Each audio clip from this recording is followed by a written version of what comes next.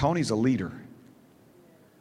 He's a leader, and he leads quietly. Sometimes he leads from the back, but he's a leader of men and influencer of men, and we love you, brother. So, love amen. You. Praise God. Oh, you're going to stand right here? Unless you want me to go sit down. I'll be okay. You got this? I know where you're at if I need you. I'll try not to speak as long as Pastor Mark preaches, but hey. I appreciate y'all letting me talk for a little bit. My name's Tony Reeves, of course. I came from a good home. My mom and daddy raised me in church. I knew right from wrong, and they instilled that in me. And it did well through high school. Had a scholarship to go to college, and I messed that up. And always, drank and smoked pot in high school. And that was just the majority of what we did. Never did any harsh drugs. Never knew what they were. And so about, 15 years ago, I started taking pain pills. The doctor got me on pain pills. So I was taking pain pills. And took those and thought I had a handle on everything, and I did. My dad passed 27 years ago, which that just really, that hurt. But being the man of the family, I had to suck it up, as they say, and move on. And I had a mother and a sister that I had to take care of, or felt like I had to take care of. And so the pain pill addiction just kind of got worse and worse. And I didn't really see it, I don't guess, but it did. And so I had a chance to get clean, and I did for a short time, and then I went back again. And so I had a friend of mine tell me, he said, well, you're spending all this money on pain pills. This is what you need to do. Well, it made sense to me at the time, but he introduced me to heroin. Biggest mistake I ever made. If anybody thinks that they can do it one time and go back, you can't do it. It's a big lie. Huge lie. It wrecked my life, totally. One of my best friends was with my sister. She passed away 3 years ago. Pastor Mark preached her funeral. And that was my start of my downfall, badly. I was mad at God. I don't know if anybody's ever been mad at God, but I was mad at God. I quit coming to church. I thought he had wronged me. And I just, in the meantime, after that, I lost 2 cars, lost a house, lost 3 jobs, all because of drugs. But I still couldn't see that. I thought, still got a handle on this. Well, I didn't. And so I just rocked on for, I guess, a couple of years. And I got clean, and then I went back. And I got clean, and I went back. And my mom passed away. So I'm thinking, I'm asking God, why are you doing this? What have I done in my life? I know I hadn't been perfect, but what have I done to warrant all this? Please tell me. Let me stop. Let me do something different. And the drug abuse just got worse and worse.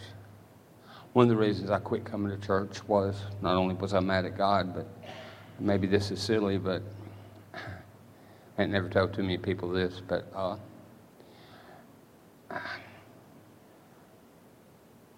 I didn't feel it right to have to get up in the morning and do a shot of heroin to not be sick and come to church. I didn't feel like I belonged in God's house. Now, maybe that's when I should have been here. I mean, maybe God, that may have been the perfect time for me to be here, but I didn't feel like that was right.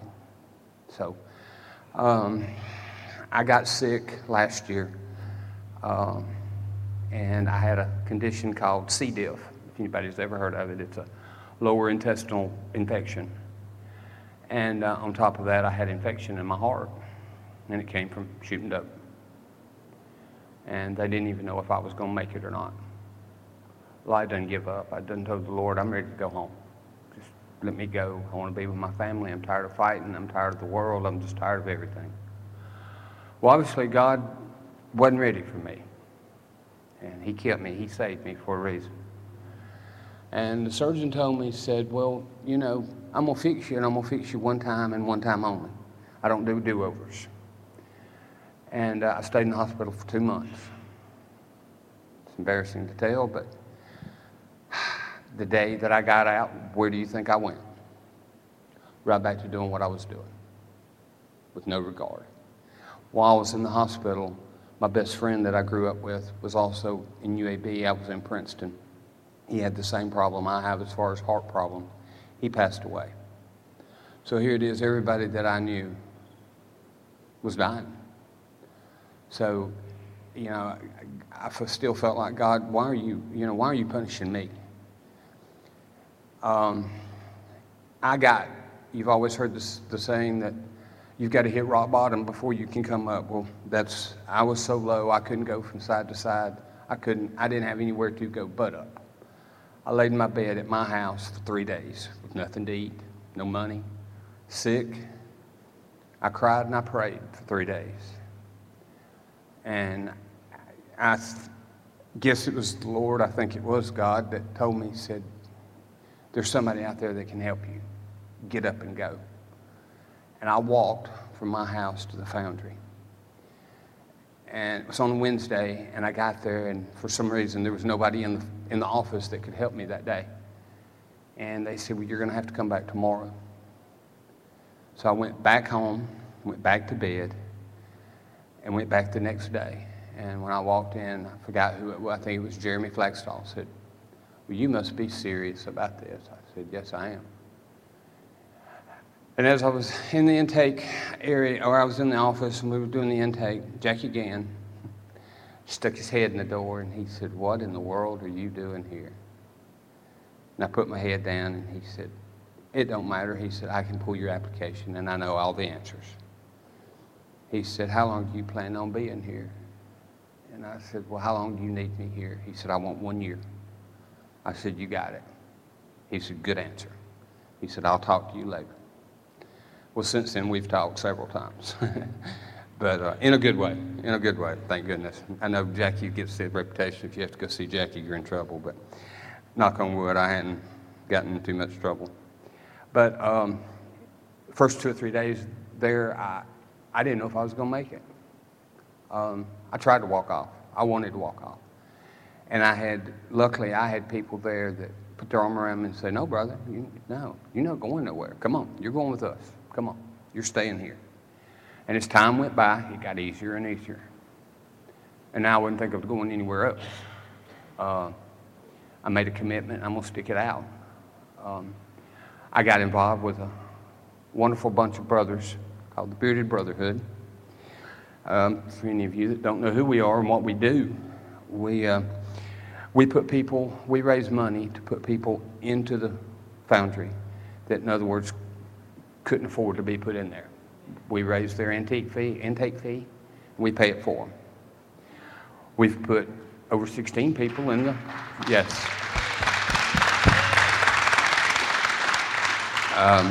We have cookouts, we sell T-shirts, we do anything we can do to make money, raise money. And we put over 16 people in the foundry. We've raised over $5,000. Our big brother, who is World Exit Ministries,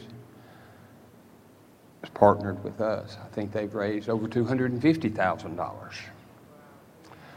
And so, you know, that's the least I can do for somebody that, because when I got there, I didn't have any money. And somebody stepped up and put me in, paid my money. And when I went in, it's now the intake fee is $495. When I got there and went in, it was $1,000. So somebody ponied up $1,000, not even knowing me. I guess saw something in me like, hey, this guy right here is serious about this. And, you know, I've let enough people down, and I owe a lot of apologies. Number one, I had to apologize to God. And I'm going to tell you, if you've ever had to apologize to God, that's hard to do. But he accepted my apology. He knew where my heart really was. I was confused. and had to realize that, it's just part of life. We're all, our names are written in the book of life, and when it's our time, it's our time. And, but I feel like that, like I said, I feel like I was given another chance to get it right, and I want to do something to help people. If I can keep one person off of drugs, I've managed to, I've fulfilled my goal. If I can do something, because it's I've always heard that drugs are no good. Drugs are no good. Believe me, drugs are no good. There's nothing good come from it at all. You lose everything you got, and I did. So I'll be starting all over again, which I can do that. I'm smart, I'm an electrician. I can make money, and I've made it before, and I'll make it again. But I look back on the things that I had, and just shake my head and go, what came over me? I let the enemy get a hold of me, and instead of following what I should have followed, I followed the wrong thing. So now I can just say, devil, get behind me, because God's in front of me, and that's where he's going to stay. And Pastor Mark came to see me in the hospital this last time, right before, I think, a couple of 3 weeks before I went to the Foundry. And I laid in the bed and I cried. I think one of the first questions I asked him, I said, Pastor Mark, am I saved? He looked at me and he said, well, of course you are. What makes you then? Just, I guess I was worried about dying, not being saved. And he told me, he said, well, just when you get better, you come home. He said, you've always got a home, a heritage. You got people that love you and a family there. Don't, your blood family may be gone, but you got a family. And that meant a lot. When he left, I felt a little better that day. And it's been a long, rough ride, and there's only brighter days ahead. That I don't ever want to go back there. And when and I think my deterrent will be just simply to stop and think of where I was at and what happened for me to know then that, wait a minute, that's not even consideration. Why would you even consider that? And I won't. I hear a lot of people talking at the Foundry about, oh, well, I'm going to do this and I'm going to do that. And I just, I try to shake my head and go, no, that's not even a good idea. You don't even entertain that thought. And, we have to leave every day. And I guess they're not tired. They're not tired enough. I got tired. And I want to say I wised up, but I hope I have. I've been several years not being very wise, but I'm on the road to recovery. I got God now, and Pastor Mark baptized me. I got baptized back when I was 12 years old, I guess. A little church we grew up in. And I just felt like it was, I needed to be baptized again, and I needed to get my heart right with God. And so we have water baptism at the Foundry about once a month. Bryce does it there. No reflection on Bryce. I love Bryce to death. He's my buddy. And but I wanted Pastor Mark to do it. I just, John the Baptist, he wasn't around, so I think Pastor Mark would be the second best. And I'll hush in a minute. I got to tell this quick story that when I got to the Foundry, it's kind of embarrassing too, but I guess I've embarrassed myself, so it don't matter. I can tell a little bit more. When my mom passed away, I had her cremated. Well, being that I was as strung out as I was, I brought her ashes home with me, intending to bury them, scatter them. My aunt and I were going to get together. Well, the time never came, and so I kept the ashes. So when I went to the Foundry, thinking, and I left everything I had at the house, everything I owned, except for just what few clothes I carried. And I got there, and it dawned on me, and I thought, oh, my God, what am I going to do? They're there, I'm here. And once you get to the family, they don't let you just leave. You're there, you're there. You leave, it's over with, which is a good thing. So I didn't know anybody to talk to but Brother Bryce. And I told him the situation, and he said, don't worry about it, I'll handle it. I said, well, you can carry me. No. He said, I'm not carrying you nowhere. He said, you're staying here, I'll handle it. So Bryce goes to my house and gets my mother's ashes. And until I get out of here, they're housed on a shelf in Jackie's office. And they're marked Mama. So when I have to go to Jackie's office, I can at least look up and say, hey, Mom.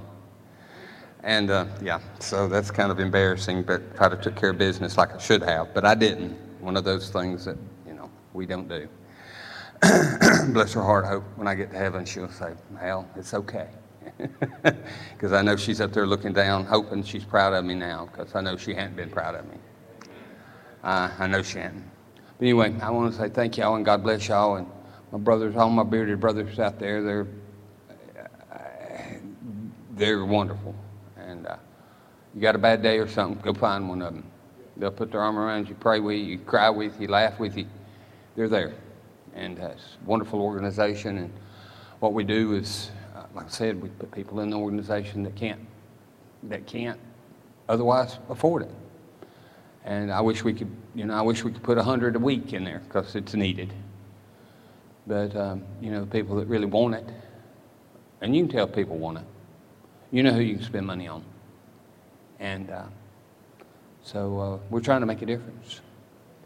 All right? Well, thank y'all very much.